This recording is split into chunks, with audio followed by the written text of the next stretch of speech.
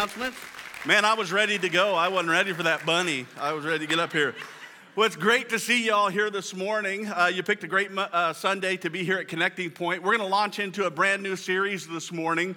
But before we do that, just a couple of things. Number one, Pastor Brad mentioned this, but Friday night from 10 p.m. till 5 a.m. on Saturday morning, there was a bunch of people who gathered in this space and just prayed for 7 hours. And it was an incredible time. And I encourage you, we do this periodically, but man, come. If you've never come to anything like that before, it's awesome. We encourage you to do that. But I mention this because if you wonder what, there's some people who are wandering around with like dazed looks on their faces. And so we've actually employed a couple people. Anybody that falls asleep, we're going to come prod them and wake them up. So you know what's going on if that happens. Yeah, it kind of falls over. If somebody falls over, lift them up. But that's the reason why, a bunch of tired people, but it was an awesome time. Secondly, we want to welcome our kids into the service, so let's do that. We're glad that you're in here. And we're doing this for a couple of different reasons. One, you know, we're in transition in our children's ministry. Pastor Justin stepped away after 8 years of ministry, and we're certainly going to miss him in that capacity, and so we're in transition. And so the first Sunday of every month, we've just decided we're going to make a family worship Sunday, and we're doing that also because we think it's important that kids are in this service and they see how adults worship. That there are some things that are better caught than taught.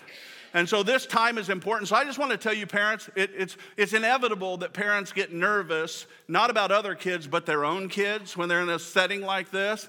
Don't be nervous at all. We know there's going to be more wiggles and more giggles. And if you're around Pastor Brad, you're used to it anyway. And so we're glad that you're in here. The third thing I just want to share with you before we jump into the sermon, this is the first Sunday of the month. And so we did something new this year. We started this. Periodically, I'll have people approach me and just ask me, hey, what's a good book that I can read? And what's something that has impacted your life? And if anybody that knows me knows that I'm an avid reader. In fact, if you go, and don't go into my office because it's a mess. But if you go in there, one of the reasons why it's a mess is I've got more books than I have bookshelf. And so now it's to the point where there are just books piled everywhere. And I got books in boxes and everywhere, books. But anyway, so what I did was I thought, I'm just going to go through my bookshelf and pull 12 books off that really had a deep impact on my own life personally and just make them available to you. I figure if they impacted me, maybe they'll be beneficial to you as well. And so we've got a new book for this month. It's called Your God is Too Safe by Mark Buchanan. And if you've ever been at a point in your life where it just feels like that your faith has kind of stalled out a little bit, things have become stagnant or boring, this book is for you. It's a great book to read. I highly encourage you to do that. And so it's available out at the Next Steps table along with the previous books from the last couple of months. And so we pray that those will be a benefit to you. We encourage you to stop by and pick one of those up. Well, I'm excited today because we are launching into a brand new series this morning, as I said, and we're calling this Words to Live By. And what we're going to be doing over the next 4 weeks or so is we're just going to be spending some time talking about 4 biblical concepts, 4 words that I believe that if we will be intentional about building these into our thinking and into our lives, they'll help us to be more effective, not only as individual believers, but it'll help us as a church. And so I'm excited about this. I shared with my staff this past week that one of the things that God has laid on my heart for this year, I guess, about halfway through last year, is that I really felt like that God was calling us to develop a culture of invitation. That's the first word that we're going to be looking at this morning, the word invitation. And I felt like that God was really calling us to develop a culture of invitation where it's just normal for us, it's just what we do to invite others to experience what we've experienced. And we've made incredible strides as a church in developing a culture that is welcoming, I think. In fact, one of the things that I hear over and over again when people talk about Connecting Point Church is that we are a very welcoming church. In fact, I got an email this past week from a young lady who's been attending here for a little while now. And in the email, she said, hey, I just want to thank you for accepting me and making me feel like I belong. And so I want to applaud you all for that. You guys can applaud yourselves for that and each other, because that's not me, that's you all. That you guys have done a great job of creating this culture that is a welcoming culture. And so let's keep that up. Let's keep growing in it. We don't always do it perfect, but let's continue to grow in it because it really matters. It's incredibly important.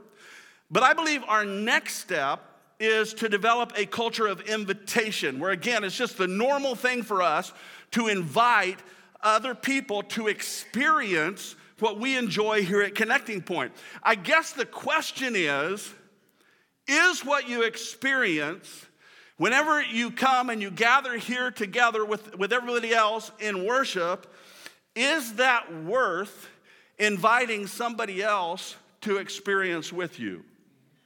Is it worth it? I had someone last week approach me after the service, had tears in his eyes, and said, you know, Pastor, I've been in church my entire life, but I've never experienced the Holy Spirit, the presence of the Holy Spirit like I do here. I'm telling you, God is up to something. Yeah, we can give the Holy Spirit a clap for that, because it's not me. It's the Holy Spirit. And the question is, do we want others to benefit from what we're benefiting from? That's really the question. I was reading through the book of Acts recently, and as I look back through the book of Acts, one of the things that I noticed is that when God was moving in the early church, it says that the Lord was adding to their number those who were being saved daily. Every day, he was adding to their number. Now, why is that? The reason why it was is because there were people who were so excited about what God was doing in their own lives that they just couldn't help but talk about it. Everywhere they went, they just talked about, this is what I'm experiencing, this is what God is doing. It was just kind of the natural outflow of what they were experiencing in their own lives, and it propelled them to invite others to come and experience what they themselves were experiencing. The most recent study I read reported that 82% of people who don't currently attend church said they would come to church if somebody invited them. 82%. Crazy. 8 out of 10 people said they would come to church if we would just invite them to church. Now you may be sitting here thinking, you know, that number sounds kind of high. But let's just say, even if it's slightly off, let's just say there's a 10% margin of error, which is a pretty high margin of error. That still means that nearly 3 out of 4 people who we know would come with us to church if we just invite them. If we'd invite them, they'd come. And guess what would happen when they came? They would be welcomed. They wouldn't be judged. They'd be accepted. They'd be loved. But most importantly, they would have the opportunity to experience the presence of Jesus. I'm telling you, there is incredible power in a simple invitation. In fact, I want to show you how much power. If you have your Bibles, open them to the book of John, chapter 4. I want to look real quick at this story that if you grew up in the church, you probably heard this story before, but I really want to focus and hone in on a part of the story that usually isn't focused on. And so what we're going to do is we're going to look at this story, and then I want to draw from the story, and I want to give you 3 aspects of an effective invitation that I hope will help you as you invite your friends and family to experience what you get to experience week in and week out. And I just want to say this before we get into the story. Easter is just 4 weeks away from today. I know that's a moving target. We never really know when it is. It's early this year, but it's just 4 weeks away, which will be a perfect opportunity to invite somebody for Easter, because that number goes dramatically higher on the number who will respond. At Easter time, there are more people who are receptive to coming to church than maybe any other time other than Christmas. And so what we've planned to do for Easter is we're going to make note. We're going to have 2 services. We're going to add a second service on Easter because we are planning on y'all filling this place. All right? So don't let us down. We're planning on that. We're going to have a 9 a.m. service. We're going to have a 10:45 service. And so it's a great opportunity for you to invite somebody else. If you need some help with that, as you leave the building, there are some racks by the doors that have invitation cards. Now, we'll have some new ones we don't have the new service times on that. So that has the old service time in it. So just be careful with that and make note of that. But anyway, for the sake of time this morning, we're not going to read this entire story found in John chapter 4, but I want to give you a little bit of context. Jesus and his disciples have been ministering down in the southern part of Israel, ministering in Judea. Do we have a map? Yeah, we got a map. Hopefully you can see that. Judea is that light blue area, and they've been down way in the southern part of that. And they've decided to go back to what has kind of been their home base in Capernaum, which is way up in the northern part, the area of Galilee, right there on the edge of the Sea of Galilee. And so they've been way down south, going way up north. It's about 75 miles. And so walking, it would take about 3 days to make this journey.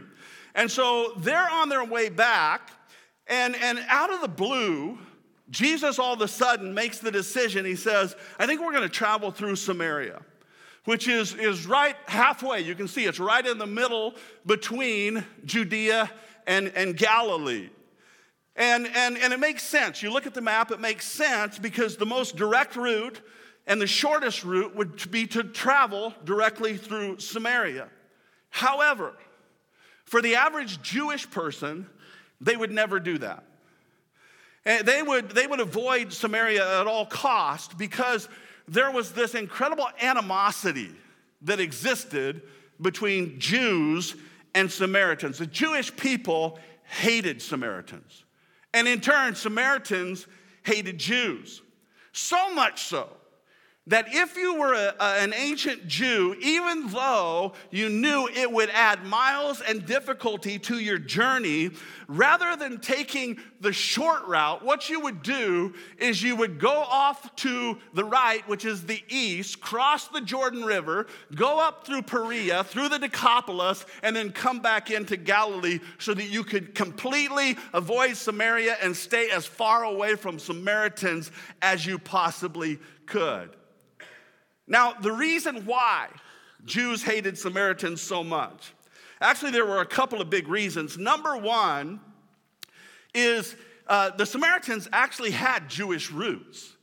But even though they had Jewish roots, down through the years, they had intermarried with people from other nations. And so for somebody who is a pure-blooded Jewish person, they would consider Samaritans to be just kind of like, half-breeds, kind of a subclass to a pure-blooded Jewish person. The second reason that Jews hated Samaritans, and this is maybe the biggest one, was because Samaritans were so ostracized by Jews, the only place to worship God according to Jewish tradition was you had to go to Jerusalem into the temple, which was filled with Jews. And no Samaritan would want to go and experience the ostracism that took place in the temple by the Jewish people. And so what they did was, because they had this desire to worship God, and they weren't allowed in the temple in Jerusalem, what they did was they just built their own temple in their own country on the top of a mount called Gerizim, to which the Jews found infuriating, because the only acceptable place of worship was in the temple in Jerusalem. If you wanted to encounter God, that's where you had to go. And so the Jews considered the Samaritan temple to be no different than any other pagan place of worship. And this friction that had developed between Samaritans and Jews was so real and so great that the disciples probably would have been taken completely off guard when Jesus said, hey, we're going to take this route. We're going to go directly through the heart of Samaria. They would have been like, why in the world are we doing that? Now what's interesting is in verse 4, it literally says that Jesus had to go through Samaria. He had to go. Why? Why did Jesus have to go? If you look at the original word that is translated here as had, it's a Greek word, deo. It carries with it the idea of someone being bound in chains and literally being led someplace, being forced, or maybe a better word is compelled to go. Now I don't want you to miss this, because one of the things that we know about Jesus is Jesus was always led by the Holy Spirit. We see this in other places of Scripture. Jesus being led by the Holy Spirit went and did blah, blah, blah. He was led by the Holy Spirit. And so I want you to get this imagery here. Jesus being led by, being compelled by the Holy Spirit, he had to go out of his way because the Spirit was leading him out of his way. Why was the Spirit leading him out of his way? Because the Spirit knew that there was a divine appointment that had been made for Jesus in Samaria. An appointment with a woman whose life was a mess, whose heart was broken, but who the Holy Spirit was already at work in. A woman to whom Jesus would eventually, in the story, invite to be a part of his family, and in turn, through her invitation, would change an entire city. This is why Jesus had to go through Samaria. So the Bible says that as they're going through Samaria, Jesus gets tired, and so he looks at his disciples. Yeah, I was looking to see how many are tired out there. A few of you. He's tired like that. He looks at his disciples. He says, hey, why don't you guys go ahead, leave me here, you go into town, I'm just going to sit here, you go get something to eat, bring it back, and I'm just going to wait here by this well and rest. And so the disciples leave Jesus, and he's there sitting alone, and while he's there at the well, suddenly this woman approaches. Now I want to pause right here for a moment, because there are a number of things about this story. I was telling Pastor Brad this last week, as I read this story, I reread it, I've read it hundreds of times, but one of the things that jumped out at me is there are a number of unusual things that take place in this story. I've already mentioned 3 of them. Usually, Jews don't travel through Samaria. That was unusual. Usually, men don't just go and sit by a well in the middle of the day, in the heat of the day. They may get a drink, but they don't just go sit by a well. Usually, women don't draw water from the well in the middle of the day. Usually, when women what they would do is in the early morning hours when it was still cool, the women of the town would gather together and they would go out as a group of women to the well and they would gather water together, get their drinking water, bathing water for the day in the cool of the day. And so there are several things that are very unusual. Now, the reason that I want to point this out is because I just want to remind you this morning that God often does his best work in the realm of the unusual. Pastor Brad didn't do this morning. Normally in his welcome, he says, turn to your neighbor and say, you didn't do that today. You must be tired. So turn to your neighbor and say, God works in the unusual. I want you to catch this. God works in the realm of the unusual. He loves to show up in unusual circumstances. In fact, this is I'm going to talk to the church people here for just a second, but one of the traps that a lot of church people fall into is that we don't like the unusual, but rather we tend to we embrace the normal. We want to have God work in the usual. We prefer business as usual. And so as a result of that, we tend to fall in love with things like our tradition. We fall in love with routines. In fact, someone once said that there are 7 simple words that, when embraced, will kill a church every single time. Every single time. We just finished a series on the power of words, and 4 words that we believe God has then called us to embrace in order to be the people he's called us to do. Belong, connect, grow, serve. So we believe that those words are important, but these 7 words, if we embrace them, will kill a church. You know what they are? This is how we've always done it. Is that 8 words? This is how we've always done it. However many words there is, that's the ones that'll kill the church. I'm still a little tired too. This is how we've always done it. I'm telling you, those are death words. No, we can't do it that way, because this is how we've always done it. We can't. No, this is how we've always done it, Pastor Brian. See, our nature is to love the usual. But what I'm here to tell you this morning is that God oftentimes does his best work. His playground is in the realm of the unusual. In fact, Isaiah 43 verse 19 says this, listen carefully. I am about to do a new thing. Not the usual. I'm about to do something new and it'll spring forth. The question is, will you be aware of it or not? Will you embrace this new thing that's unusual, or will you continue to hold on to the unusual? God says, I'm here, I've come, I'm about to do a new thing. The question is, will you see it?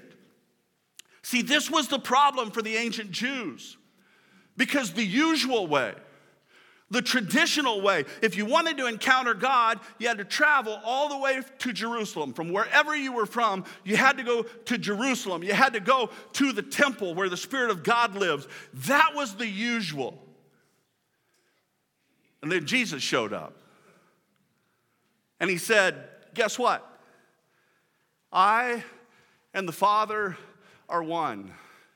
So wherever I go, there he is. Man, that was unusual. They weren't able to grab a hold of it anymore. Jesus was saying, you don't have to go to this building anymore to encounter the living, breathing God, because he's in me. And then he goes on to say, get excited, because there's coming a day where I'm going to put him in you. So wherever you are, there he is. Some people might get excited about that. We have the living, breathing God in us. If you know anything about Jesus, he never operated in the usual way. If anything, he specialized in the unusual. For instance, in ancient days, what was usual was if you were born blind, usually you remained blind for your entire life. What's unusual is this rabbi named Jesus comes along, sees a blind person, spits in the dirt, makes some mud, rubs it in the eyes of the blind, and miraculously his sight is restored. Talk about unusual. What was usual was that if you couldn't walk, if you were lame, you had no hope. Your destiny would be to sit out in a public place somewhere and beg for food or money, just try to eke by somehow. That was what was usual. What was unusual was Jesus shows up and he just speaks. He says, hey, why don't you grab your mat and get up? And all of a sudden, the unusual begins to happen. Muscles that had atrophied and hadn't worked for years all of a sudden begin to develop strength. And they begin to move, and the next thing you know, you're up and you're dancing and you're jumping and you're running and laughing. You talk about completely unusual. Blew people away. Unusual is that when you die, or usual is, when you die, you're dead, right? That's what's usual. But Jesus says, man, I've come to do something totally unusual. See, I have come to bring life. And so Jesus comes across this dead little girl. Her family's gathered around in tears, no hope. And he says, I don't know why y'all are crying. She's not dead. She's just asleep. He leans over, whispers something in her ear, says, hey, little girl, get up. And Luke says her spirit returns to her, and all of a sudden she ain't dead anymore. Jesus' buddy Lazarus, yeah. Jesus' buddy Lazarus dies. Jesus goes to the tomb. He's been rotting there for 4 days. His sisters are devastated. And Jesus just simply shouts out, hey, Lazarus, come forth. And all of a sudden they hear a rumbling and they hear a sound. And this guy dressed in mummy clothes comes stumbling out.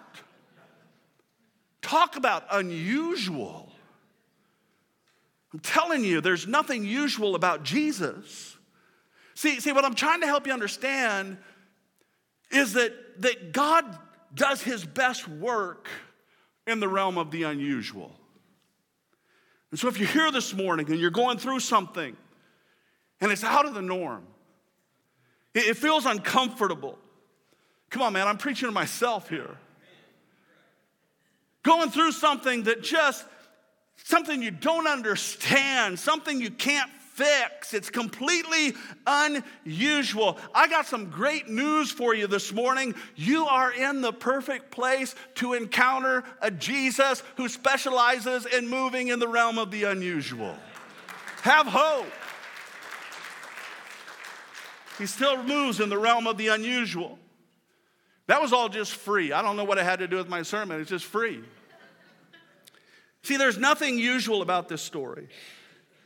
Jews don't usually travel through Jerusalem. Men don't usually sit by a well in the middle of the day. Women don't usually draw water in the heat of the day. But what would have been most unusual about this entire story is that in that culture, a Jewish man would never engage in conversation with typically a woman in public in general, but especially not a Samaritan woman, and certainly not a woman like this woman.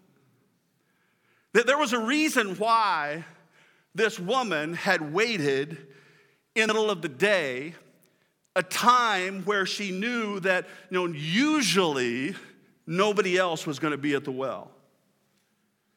This woman, who more than likely was a woman who was ostracized. This was a woman who was looked down upon. She was someone who other women didn't want to hang out with. And we find out the reason why later in the story. It's because this was a woman who had a reputation. This was a woman who had a past. This was a woman who everybody in town knew. They knew her story. She was the name and the number that men put up on the restroom wall. That was this woman. And what I love most about this story is we're told that right out of the chute that this is the one, this is the individual that Jesus changed his entire travel plans for. She's the reason that he had to go to Samaria. Man, I'm telling you, this is good news. Because what this means is it doesn't matter who you are, doesn't matter what you've done, doesn't matter where you've been. It doesn't matter what anybody else has said about you, thought about you. You need to know this morning that Jesus loves you and he came for you. You need to understand Jesus went out of his way for you and me. Good news. When everybody else was judging, everybody else was gossiping, didn't want to be around this woman, the Son of God came just for her. And so as they begin to talk, he says to her, hey, why don't you just go get your husband? Immediately she's embarrassed. She's like, I don't have a husband. And Jesus says, I know you don't have a husband. You've had 5, and now you're living with somebody who's not your husband. And I want you to understand this. When Jesus says this, he doesn't say it in a condemning way. Jesus didn't come into the world to condemn the world. He came to save it. And so he doesn't say it in a condemning way. He just says it in a knowing way. And it blows her away. She's like, wow, the only way you could ever know all that stuff about me is that you've got to be a prophet. And Jesus is like, I'm a little bit more than that. He says, in fact, you know that Messiah that you've been waiting for, the one that you've heard about, the one that everybody's longing for, who will come and set everything right. I want you to know that it is me, and I am he. I am the one speaking to you. I am he. I am the I am. And in that moment, something grabs her heart. That one she's been waiting for is the one who knows her past, but he's not defining her by her past. Instead, he's pointing her to a future. And he invites her into this relationship with him. And the invitation is so moving that in verse 28, it says that the woman left her water jar beside the well, totally forgot why she was there. She left it by the well and ran back to the village, telling everyone, come and see a man who told me everything that I ever did. Skip down to verse 39, and it says this, and many Samaritans from the village believed in Jesus. Why? Because of the woman who said, he told me everything I ever did. Man, there's so much that I love about this story. Well, one of the things is that this one woman's invitation, a woman that you probably wouldn't think could yield much power at all or influence at all, that this one woman's invitation winds up impacting an entire village. I'm telling you, there is incredible power in a simple invitation. It not only has the power to change one person's life, it has the power to change the life of an entire community. Who knows how God might impact our city through one invitation? One invitation that you might give. I don't know why it seems so hard for us to do that. Well, I do know that one of the reasons why is because the enemy, the last thing he wants us to do is invite other people. See, the last thing the enemy wants is for one more person to be set free. The last thing the enemy wants is for one more person to discover Jesus, encounter his love and his grace and his mercy, and have their entire life transformed. The last thing that he wants is for one more person to find any source of hope at all. And so he fights us in that. But that's what we're called to do. And so I want to get really practical. We just got a few minutes left, but we're going to hone in and we're going to go fast. But I want to just give you 3 aspects of an effective invitation drawn from this story that hopefully you'll remember over the next few weeks, and it will compel you to issue an invitation of your own. The first one is this, and some of you might want to write these down, but if you notice, the invitation that this woman gave, it was an exciting invitation. It was an exciting invitation. The first thing she did was what? She left her water jar by the well, and it says she ran back to the village to tell everybody. What that tells me, there was something in the heart of this woman that got so inspired, so excited about Jesus, that she couldn't wait to get back and tell people about it. Man, she ran. She ran. She was excited. I think we ought to be excited about what Jesus does. Call me crazy. I think we ought to be excited about that. She was excited about Jesus, couldn't wait to invite her friends to come and experience him like she had. She was so excited, it says, that she left her water pot. I'm telling you, genuine excitement will cause you to leave your water pot. The question is, what's your water pot? See, for her, it was her agenda. This is what I'm going to do for the day. This is what's most important right now. For her, it was her list of to-dos. Man, I got to do this, and I got to do this. My day is crazy. I got so much going on. I got all this stuff that I've got to accomplish. And for her, she got so excited about Jesus that all the other stuff that once seemed important to her all of a sudden didn't seem so important anymore. The only thing that mattered was, man, I just met Jesus. Told me everything I'd ever done all the stuff that I'm ashamed of. He told me everything I'd ever done. And instead of showing me condemnation like everybody else, he just loved me. I got to tell somebody about that. I know some people who need to know that. I know some people who are caught up in their own shame, and they need to know that coming to Jesus isn't a place of shame. It's a place of freedom and forgiveness. It's a place, see, the thing about Jesus, what blows me away, is Jesus always targeted people that nobody else thought had any value. And he said, you know what? I want to show you that you have incredible value. She was so excited. She's like, I got to tell somebody else about that. You know, there's something that's just exciting about excitement. You know what I'm saying? I mean, excitement is contagious. I mean, have you ever been around somebody who's exciting?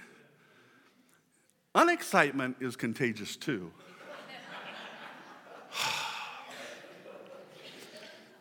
Just met Jesus. Kind of awesome. You want to meet him too? No, thank you. Excitement is, see, I don't know. I just think that we ought to be the most excited people in the world. I've been around exciting people who the stuff they're excited about really isn't that exciting. But it still gets you excited. Laura and I, we were living in Kansas, and I had a friend who got all excited about this opportunity that he wanted to share with me. He had this opportunity. I'm not going to tell you what the company is, but he had this opportunity where it was so exciting because, see, what you did is if you could get 5 of your friends to become a part of this opportunity, and then they got 5 of their friends, and those guys all got 5 of their friends, somebody up here is going to make a lot of money.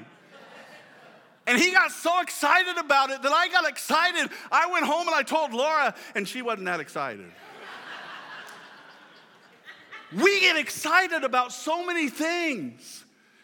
But the most exciting thing is what Jesus has come to do and what he's done around us, for us, man. I don't know about you, but I love being around exciting people. In fact, I'd rather be around exciting people than someone who's not exciting, because that ain't exciting at all. You know what I'm saying?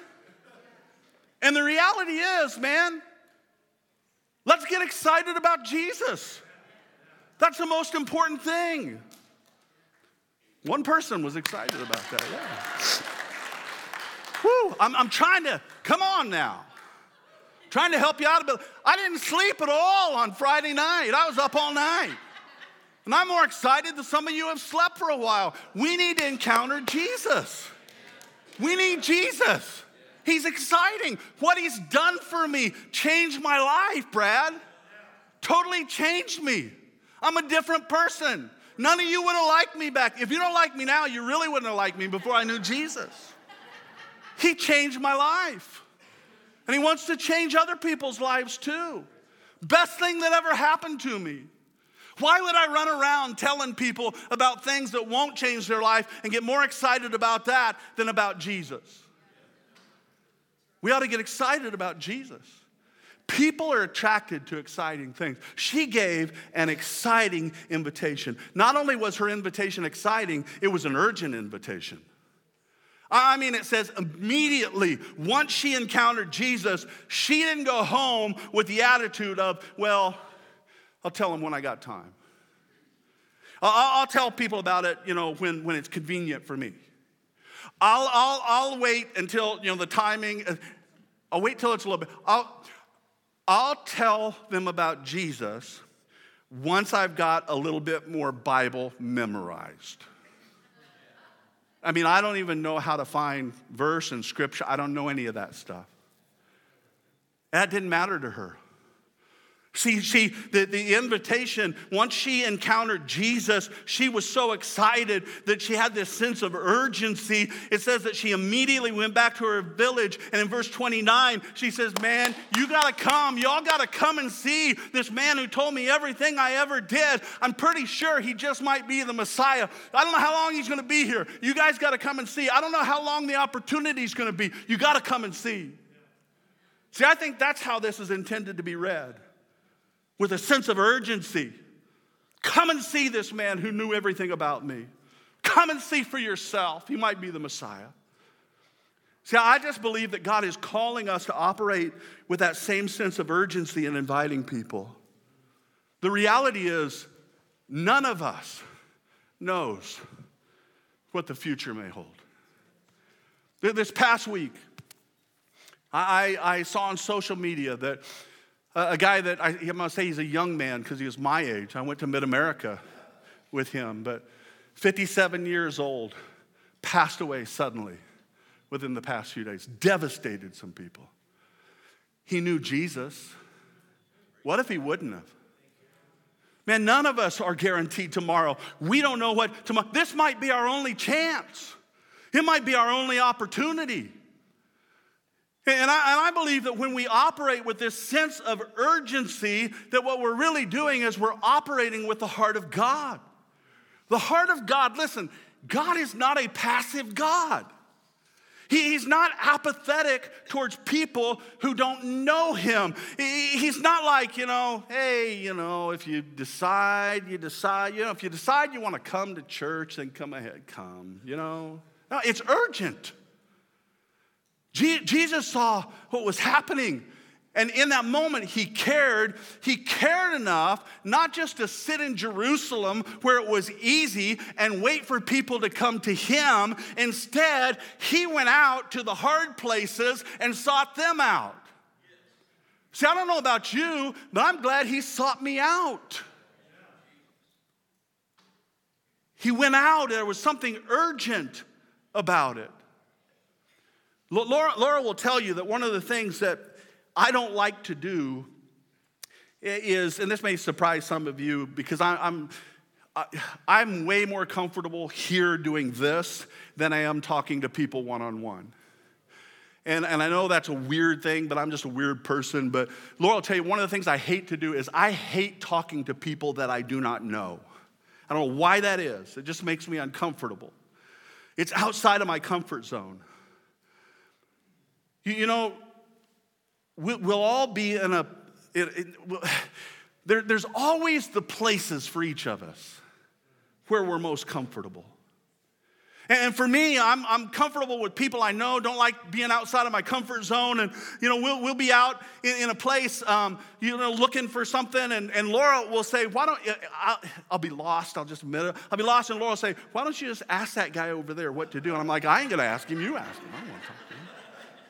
Now, maybe something more than that, Brian, than just uncomfortable talking to people I don't know. But I shared this story before, but when our son was little, I had taken him to the boat and sports show in Kansas City. It was downtown at Bartle Hall, wall-to-wall people, everywhere people, booths everywhere, just thousands and thousands of people. And in the midst of those people, I lost our son. He was about 2 or 3 years old, probably something like that. And guess what? In that moment, when I knew that my son was lost, all of a sudden there was a sense of urgency that kicked in that compelled me to action. It made me get out of my comfort zone. All of a sudden, it didn't matter that I'm not comfortable talking with people I don't know. Man, I'm going from booth to booth, person to person. Have you seen this little boy? See, because the only thing that mattered was that he was lost.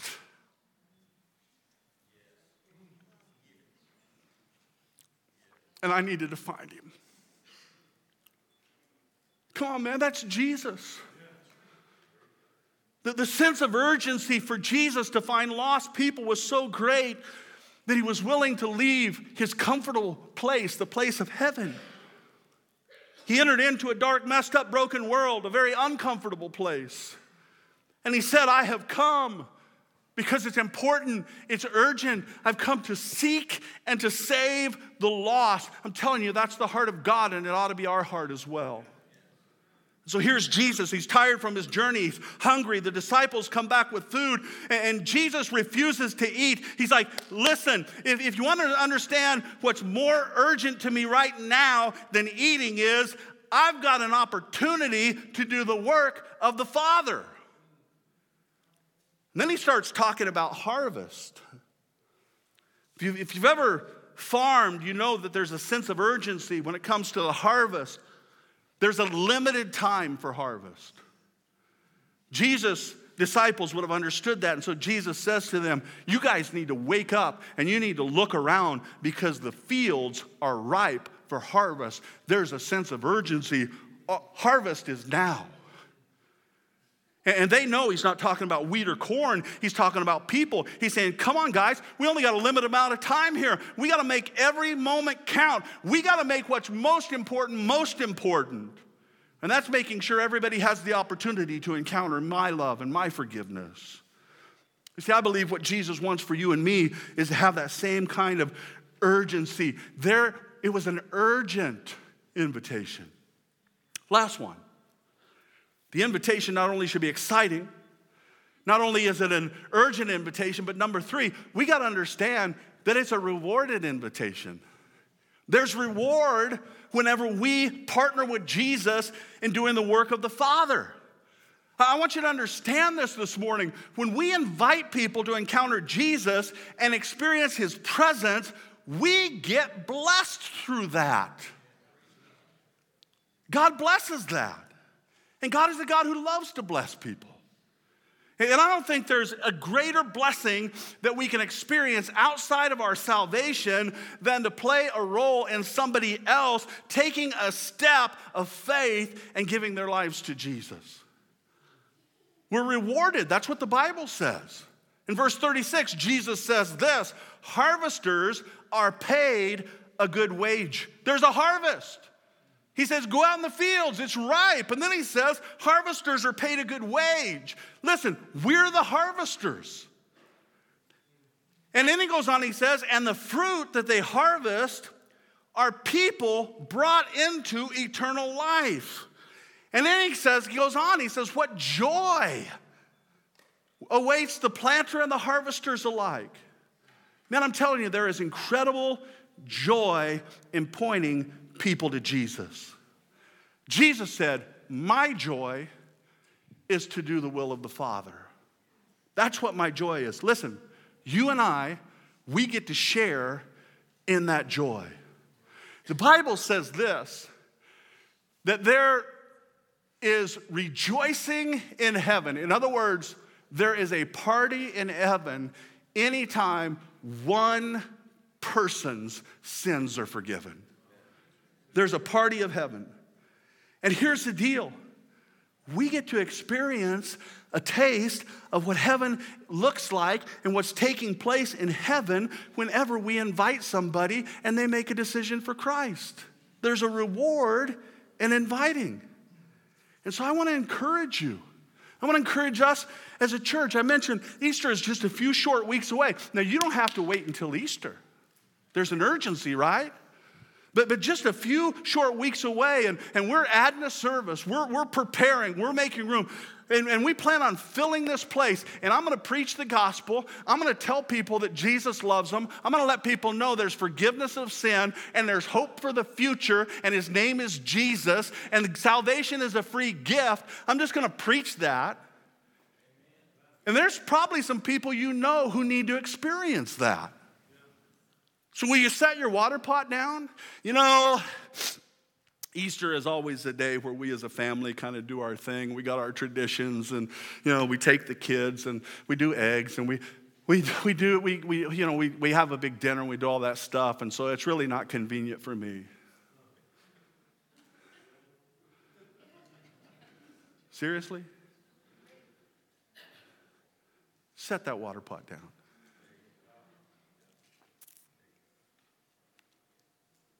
If you know Jesus, I'm gonna be done here, Brian, if you want to come help me, but I'm just gonna get real with you.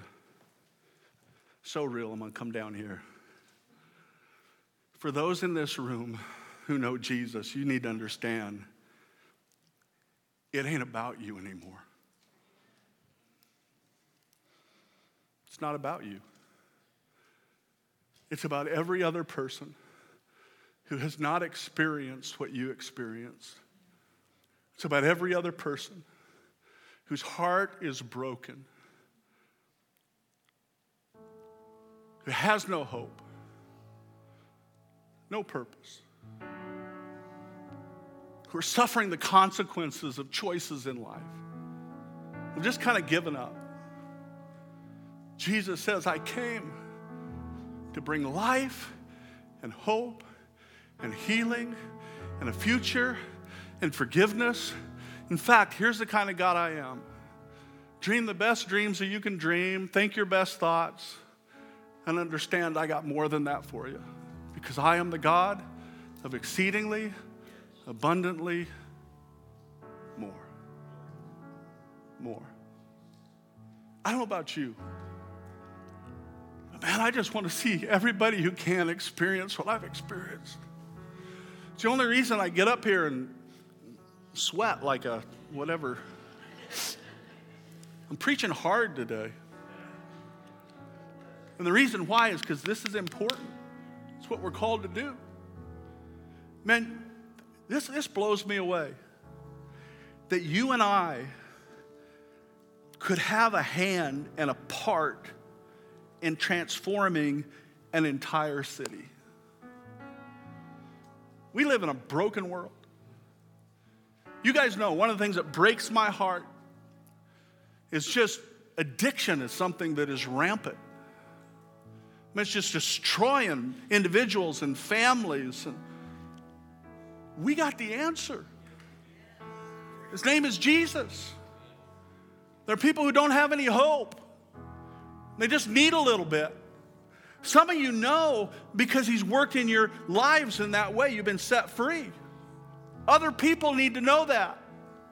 See, that's all this woman did. She just went back. Everybody knew her story, and she said, hey, you guys know who I was? I'm not that anymore because Jesus forgave me. And it was the most powerful thing. I'm telling you, a preacher could have went in there and preached a sermon, and everybody would have went, eh. But this woman went in, and she said, you know who I am. You know where I've been. You know what I've done. But guess what Jesus did? He loved me and forgave me, and I'm not that person anymore. He gave me a brand new life. You have the power to do that. So here's what we're going to do. I'm going to ask you, every head bowed, every eye closed, and there may be some in this room. You walked in this morning. Maybe you came at the invitation of somebody else. Praise God for that. We're so glad that you're here. You walked in this morning, and maybe you've never encountered the love of Jesus before in your life. Maybe you never even believed that it was real or true or anything else. I want you to know this morning, you may not have known it, but you're here because there is a Holy Spirit that has brought you to this place, and his sole desire is to encounter you. His invitation to you is, all who are weary and heavy burdened, if you'll come to me, my promise is I'll give you rest. I'm not going to saddle you with a bunch of stuff. I want to give you freedom. And so if you're here this morning and you've never taken that step of faith and received Jesus as your personal Savior, I want you to do this. Every head bowed, every eye closed, nobody looking around. This is just business between you and Jesus. If you're here and you say, hey man, I'd like to do that, I'm going to pray a prayer for you. I'm not going to call you out, not going to embarrass you, not going to draw attention to you. I'd just like to know that you're saying to me, hey, I'm making that decision and I want you to pray for me. Include me in this prayer. I want to be included in it. If you'll just lift your hand up real quick. All over this room, lift your hand up. Anybody who says, include me in this prayer, I want to receive Jesus. I want to accept his invitation. Yeah, you can put your hands down. Father, this morning, there was a great number of people. You know each one by name. You draw them here. You created them. You got a plan for their lives. This morning, they've said, if this invitation is real, then I want it. I want it. I want it. And so, Lord, this morning, I pray that you would meet each one where they're at. For every person who lifted their hands, I'm just going to ask you in the quietness of your own heart to just take these words that I'm going to pray and pray them for yourselves. Make them your own. And just pray, Jesus, I receive you this morning. I confess I'm a sinner and I need you. I want you. If you want me, it'll have me. And so I don't have much to bring except for me, and I give myself to you. Forgive me of my sins. Make me your child. In Jesus' name, amen. Amen. Hey, I want you to know if you prayed that prayer this morning, there were several who did, that you are a new creation in Christ Jesus. The old has passed away, everything's become new. And we welcome you into the family. You're part of our family. You belong to us. You can't even get away now. You can't get away from family. So you're part of us. So I want to encourage you as you leave this place, go with a spirit of excitement, a spirit of urgency, and knowing that your work will be rewarded, and bring somebody else back with you next week. Let's pack this place out, okay? Have a great week.